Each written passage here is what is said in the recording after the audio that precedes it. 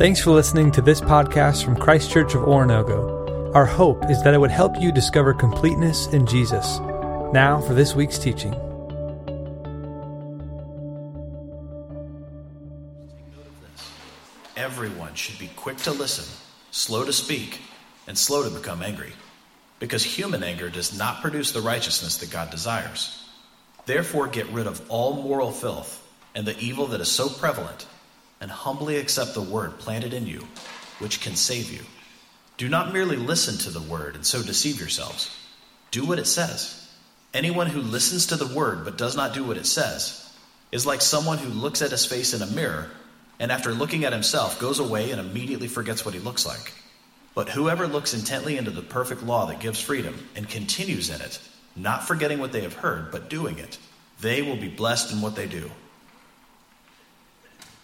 Hello, everyone. How you doing?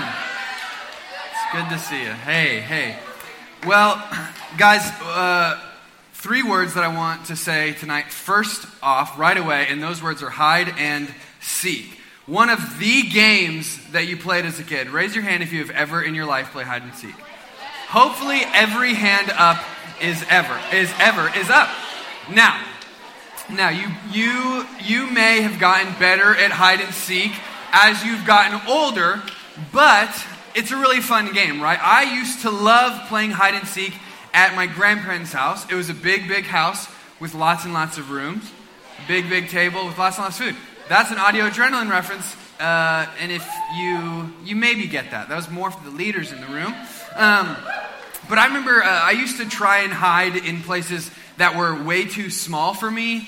I was a husky child, and so I would try and squeeze in like cabinets or like the dryer, which is not safe, but I would try to hide there, and sometimes it worked. And I remember taking a great amount of pride in not getting caught, like having been hidden for like 10 minutes and then just in this uncomfortable dark position, and then being like, yes, it worked. But then a few thoughts enter my mind. One is, okay, do I get up out of my hiding spot and I go rub it in their face? But then do I risk them coming down the hall and seeing me right there, and it's like I never hid at all, because then it's just really embarrassing. But a different thought, one far worse, enters my mind. And that is, what if they were never looking for me in the first place? Because maybe you have done that. Maybe you have been like, okay, guys, go hide. And then you're like, okay, 10. You're like, I'm going to look for you. And then you don't look for your friends because you're a bad friend, okay? No, you're not a bad friend.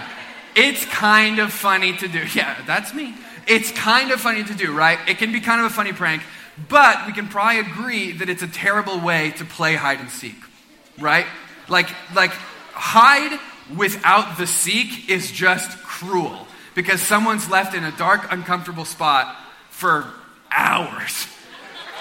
And on the opposite side of that, seek without hide is really boring, because then it's like, okay, 9, 10, ready or not, found you. You didn't even try to hide. It's boring. It's not a good time. Seek must follow hide for the game to work correctly, right? If you just have seek or you just have hide, it doesn't work. But one necessitates the other. The game doesn't function properly if seek does not follow hide to make the awesome game that is hide and seek. Now, why do I tell you this? Because Sam just talked to us a little bit about this new series that we're in called In the Shadow of My Half-Brother. And we're going through this letter written by James, Jesus' half-brother.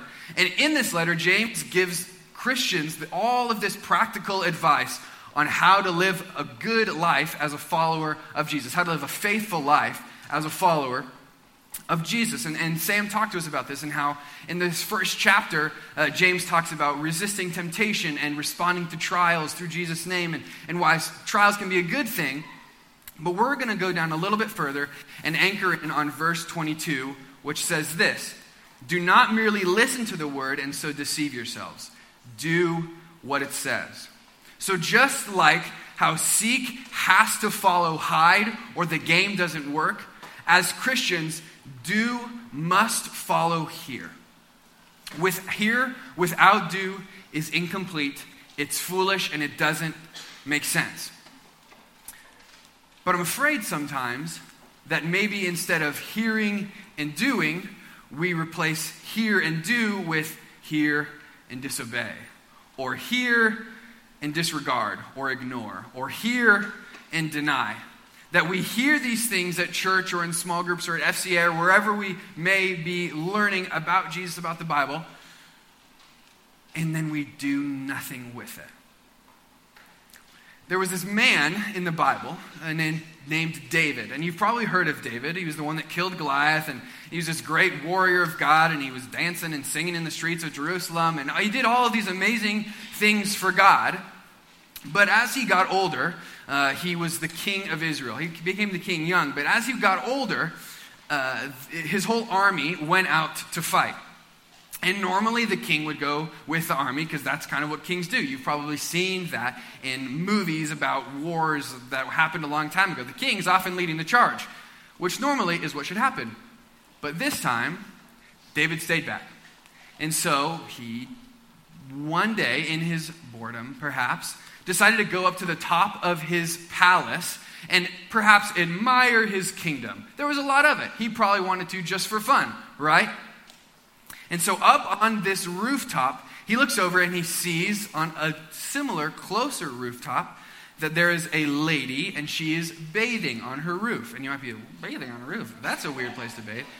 Not in that time.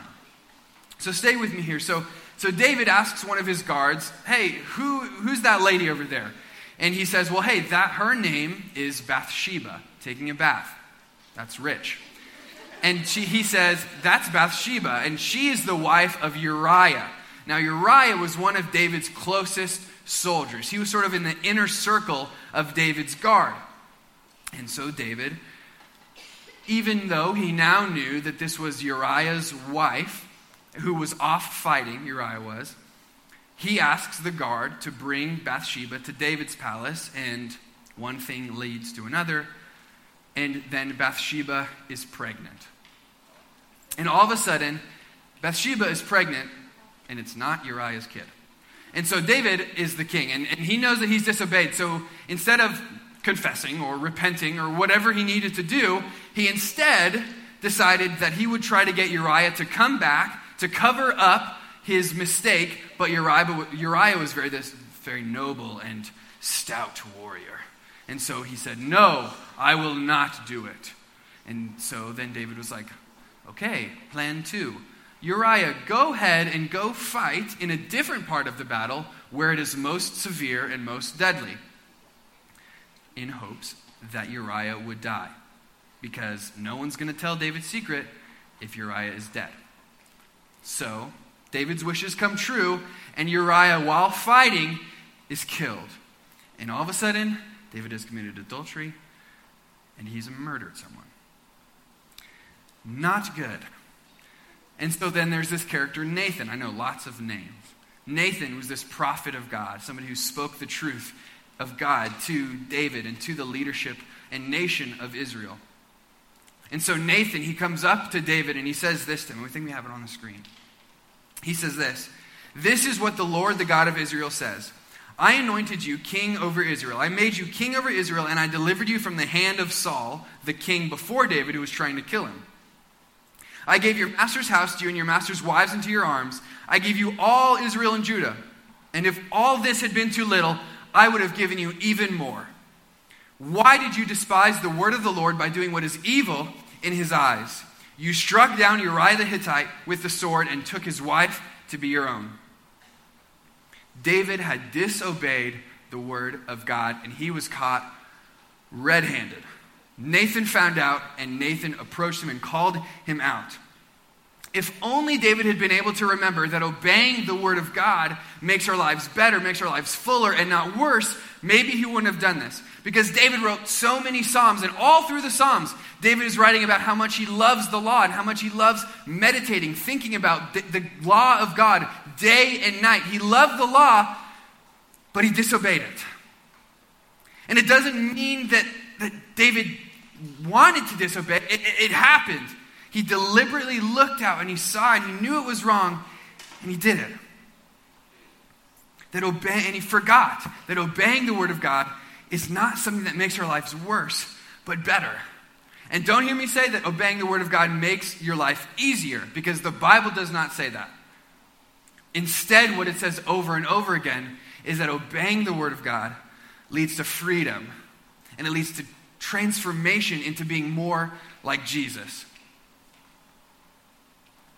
So David's family line continued, all with Bathsheba, and it kept going. And hundreds of years later, there came a man named Joseph. And he was engaged to a young woman named Mary, who we read about at Christmas time. And more than that, really.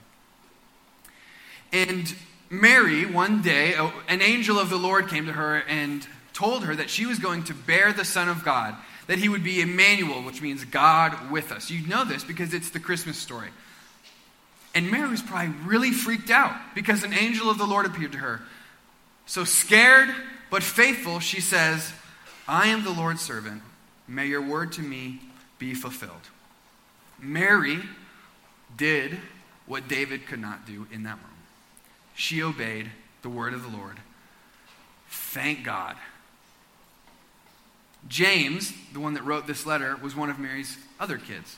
And Sam told us that he didn't even believe that Jesus was who he said he was, the Son of God, the Christ, way until after his resurrection. He grew up with Jesus. It took all of those years to believe that Jesus was who he said he was. So my question for you is, where do you stand? David? Mary? James? Maybe a little bit of all three? Where do you stand in your obedience to what God says to do? Do you know what God says? Do you hear it and do nothing? Do you hear it and obey? Do you hear it but you want to believe but you don't? Or you deny and you refuse to believe and you wrestle with this of who to believe? Do I listen to God? Do I listen to the word of the Lord? Do I listen to the world? Do you hear and do nothing? Because James goes on to say that when we hear and do nothing, we're like a man who looks intently in the mirror, who concentrates looking at himself in the mirror, and then as soon as he steps away, forgets what he looks like. Maybe you know this feeling. Maybe you have been reading for school or reading at home, and you get to the bottom of a page, and you realize that you have no idea what you just read. Or you leave one room to go to the other, and you get to the second room, and you just are like, what am I doing in here? You completely forget why you went to this other room. It's pointless. It's pointless to read this page and then not remember anything. It's pointless to move to a different room to go get something and then forget what you were going to do. It is pointless to hear the word of God and do nothing. Christians must hear and do. Followers of Jesus do both. And there is no room for any excuse there. So another question that I have for you, and you don't have to shout out or anything, I just want you to think about this and answer it to yourself at your seat, is when was the last time you listened to the word of God and obeyed it on your own? The last time you listened to the word of God on your own. Not from this stage, not from that one, not at FCA, not at your small group, not at your D group, on your own and obeyed it. Jesus had something to say about this. Because the night that he would be arrested and then eventually crucified and killed, he sat in this room, in this house upstairs with his disciples, and he told them so many things. And one of those things that he said to them was this: if you love me, keep my commands, period. That's it. So maybe, instead of asking when was the last time you listened to the word of God and obeyed, a better question is, do you love Jesus? Do you obey his commands? Do you even know his commands? Because guys, life is difficult sometimes. Some of you have experienced that firsthand. Some of you have seen your friends experience that firsthand. And we need the grace and the truth and the wisdom and the love of God more than we even know. Don't be tricked. Don't be deceived into thinking that you can come to church and check your Christian checklist off, that you spent your hour Wednesday night or you spent your hour Sunday morning, and that's all you need to do to be a Christian. Because I know that there are a lot of people in this room that come in this room, they sit, they hear somebody talk, and then they leave as if they heard nothing from the stage. Is that what you want to do? Because we don't have to play these church games.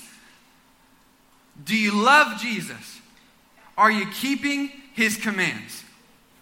Do you want to get through hard times? To get through your family splitting up? To get through that friend or that family member saying that hurtful thing to you? Do you want to resist the temptation to sin? To look up that website? To say that hurtful thing? To leave that hurtful comment? To hurt your mom or your dad or your sister or your brother? Then you hear the word of God and you do it. How are you going to do the word of God when you don't even know what the word of God says? How are we going to be hearers? How are we going to be doers when we're barely hearers? Because I know some of you are not even listening right now. As I was thinking about this message and thinking about James' use of talking about mirrors, I began to think about a house of mirrors, like a fall, or at a fair, not a fall, a fair or a carnival. Something like this. Maybe you've been in one. And I got to admit, I hate them. Because I go into these things and immediately I kind of freak myself out. And I think it's probably because I can see myself. I can see myself freaking out. I can see every angle of my freaked out face. Of like, I'm freaking out. And then I walk into like 10 different versions of myself and I hurt my face. And I don't like these things.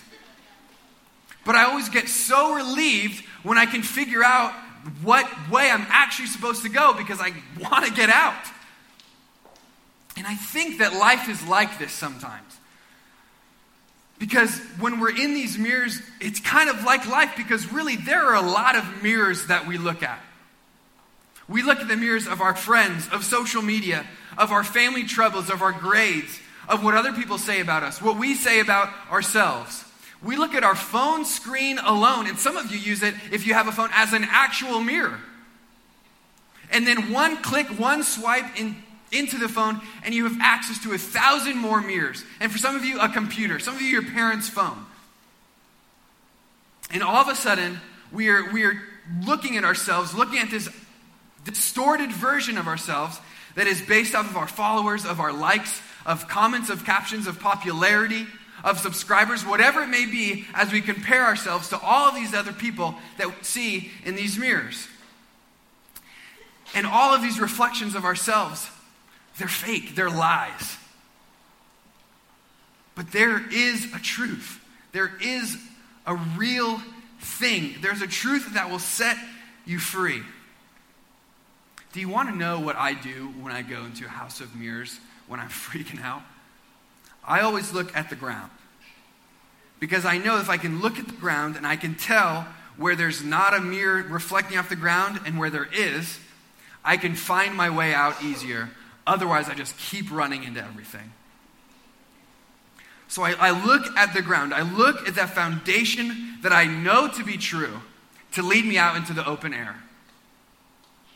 Because life is a house of mirrors. And we get so turned around as we begin to define ourselves, say who we are by these distorted lies that we see all around us.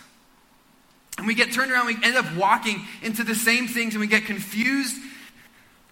Do you want out? Do you feel worn out as everything is lying to you?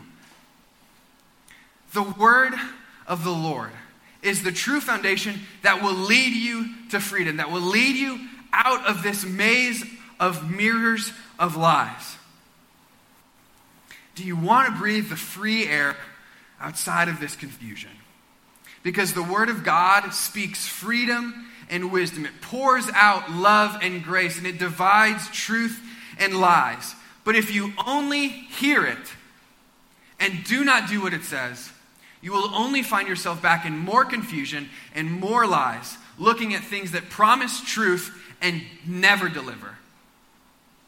If you only hear and do not do what the word of the Lord says, and you don't let it change your life, you are wasting your time. Listen to me, I love you, but if you're not doing anything with it, what are you doing? Jesus his words were very clear. If you love me, keep my commands, period. Hear and do. So maybe it's time to start taking this stuff seriously. Of taking Jesus' words seriously. If you love me, keep my command. Hear and do. Start now. Let's pray.